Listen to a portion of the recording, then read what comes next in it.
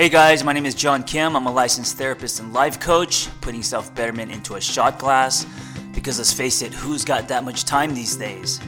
I come unpolished, unrehearsed, on purpose. If you're looking for more of a wine glass, you've come to the wrong place. Yes, we get involved with fucked up people who hurt us and have no tools to build anything. We put ourselves out there only to be crushed, betrayed, and rejected. But the more we blame and hate, the more we will stay stuck in what was, and like plaque, resentment starts to build and build until it starts to decay our soul, and love becomes Santa Claus. We stop believing. Or more accurately, we become afraid. And there's a difference between being cautious and making smart choices and being afraid. Now, if we allow our fear to grow, we become our worst enemy. We are now fighting ourselves, right? We create a wall. We don't allow love in. We dig a moat around our heart castle. Then we enter the next relationship with emotional stutter. We overthink, we evaluate, we judge, we jump to conclusions. We create poison instead of soil. We love soft. Fear then creates insecurity. Fear then creates jealousy. Fear then creates distance. Fear then creates overthinking. Fear then creates a false version of you. Fear then creates emotional walls. Fear then prevents vulnerability. Fear then causes us to react. Fear tugs at old unhealthy patterns. Fear isolates us. Fear keeps us on eggshells. Fear closes our heart. So what do we do? Because look, we've all been hurt, cheated on, ghosted. We all have fears. The stove is hot for most of us.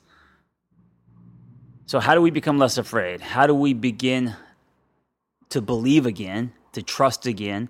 How do we love hard when loving hard sent us down an emotional spiral and crushed us? Well, let me tell you, we must first make a daily choice to forgive. And, forgiveness isn't about wanting something back from someone else, like an apology. Forgiveness is more about you than the other person. So also forgiveness is a daily choice. Some days it's easy to forgive and some days it's difficult, but it's like love. It's a daily choice. So starting with the choice to forgive, and for many, you have to forgive yourself, to accept, to understand that relationships expire, and every collision makes us grow and learn about ourselves, what we want, what we don't want, what works for us, what doesn't. As we grow and change, then we must make a choice to love harder. And what I mean by that is, although there is risk and possible heartbreak, you still choose to love until you feel stupid, until you feel, vulnerable, and you push past that until you start to feel invincible. If not, you will become invisible, because the way that we love others is also the way we love ourselves. So if we become afraid to love others fully and deeply, we will not be able to love ourselves the same way. The reason why I said your relationship's greatest enemy is you, and by said, that's the title of this episode, is because we are the ones who cripple our relationships, right? We are the ones who, and I'm not saying that your partner is not at fault. I'm not saying that, they have nothing to contribute, because of course there's two people in a relationship and there are some things that you can't control, like your partner. But your ownership is you, and the greatest enemy in your relationship isn't your partner. It's actually you and your fears. It's actually all your love experiences in the past and how those experiences have wired you. It is the way that you choose to love because of how you're wired. It's the way that you define love. It's also ego. So fear and ego being predominantly the driving force that becomes your greatest enemy in your relationship is what you need to look at And I say you need to, as assuming that you want to work on yourself and the relationship. And I really, I know need is a very kind of pointing fingers type of word, but you really do. There's no other way around it. What scares you, and then of course your ego. Those are two of the greatest things that will affect your relationship. We'll be right back after this brief message. Guys, protein, so important for your daily nutrition. I've been using Care of protein powder, and here's why. Clean label protein made of ingredients you can recognize from the best sources, such as whey from free-range grass-fed cows, or vegan plant protein made of organic peas, hemp seeds, and pumpkin seeds. Care of protein powders are low in sugar. This is great for me because that's my weakness, sugar, and between 100 and 150 calories. So you can get your boost of protein without consuming so many calories or so much sugar. They're also delicious and formulated with real natural ingredients and flavors you'd recognize from your own pantry. And finally, you can customize your routine even further by incorporating one or more Care of boosts, such as adding electrolytes to your post-workout routine, creatine for your protein shake, or chia flax to a breakfast smoothie. Now, I'm going to give you 50% off your first Care of order. Just go to takecareof.com. That's TAKE, care, CARE, of.com, and enter Angry Therapist 50 and get 50% off your first Care of protein. So going back to fear, ask yourself, what does scare you? Is it that your partner may leave you? Is it is it you showing your true self and possibly not being accepted?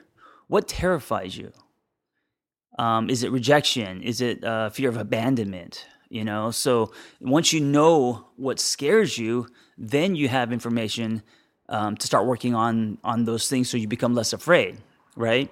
And I recommend that you share these fears with your partner. And for most people, that's terrifying. I get it. But what that does is that opens you up, and now you're showing yourself. Now you're doing life with your partner, not around.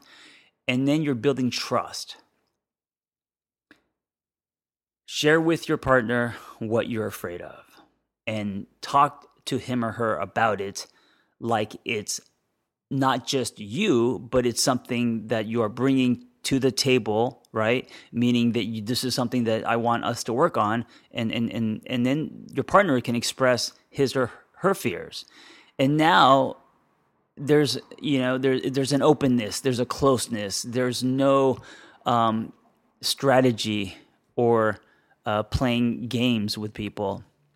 I think a lot of times in relationships, whether we want to admit it or not, subtly play games with each other, and maybe if you are really great at business, or maybe you're a lawyer, or maybe you're very left brain and you've just been very successful at things, that's great. But you got to leave that shit at the door, because when it comes to relationships, it's not about strategy. It's not about a chess game. It's not about tit for tat. It's about showing your heart. It's about truly showing yourself. And part of showing yourself is to share with your partner your struggles, your fears, not only with whatever's happening in your life, but your fears in the relationship.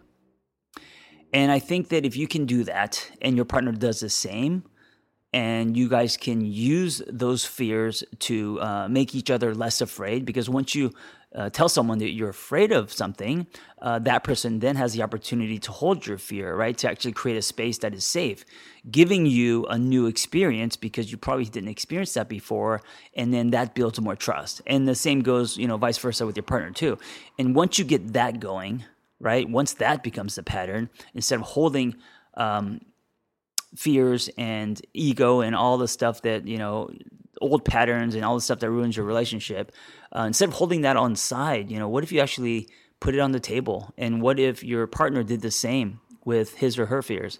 And then you guys can talk about it as in like, look, this is some of the stuff that we need to work through for our relationship to have stronger legs, and let's do this together. And I think that when you do that, now you guys are holding hands. Now you guys are on the same team. No one's wearing different T-shirts. You guys are in this together, and there's something really powerful about that. And that's when you start to see relationships turn around. That's when you start to see a spark. That's when you start to change the dynamic. That's when your relationship gets a second wind or a reboot. So, if you want, use this episode as as a way to start the conversation with your partner. And you could say, hey, listen, I'm listening to this crazy Korean therapist guy, and this is what he said. What do you think? And maybe you could start the conversation using that and then say, hey, these are some of my fears, or concerns or how you feel.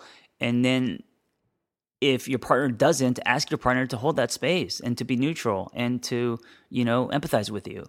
And then your partner will tell you his or her fears, and then you do the same. And I guarantee you, if you guys start to have that, those type of conversations, there will be a closeness. And that closeness can, turn into a snowball.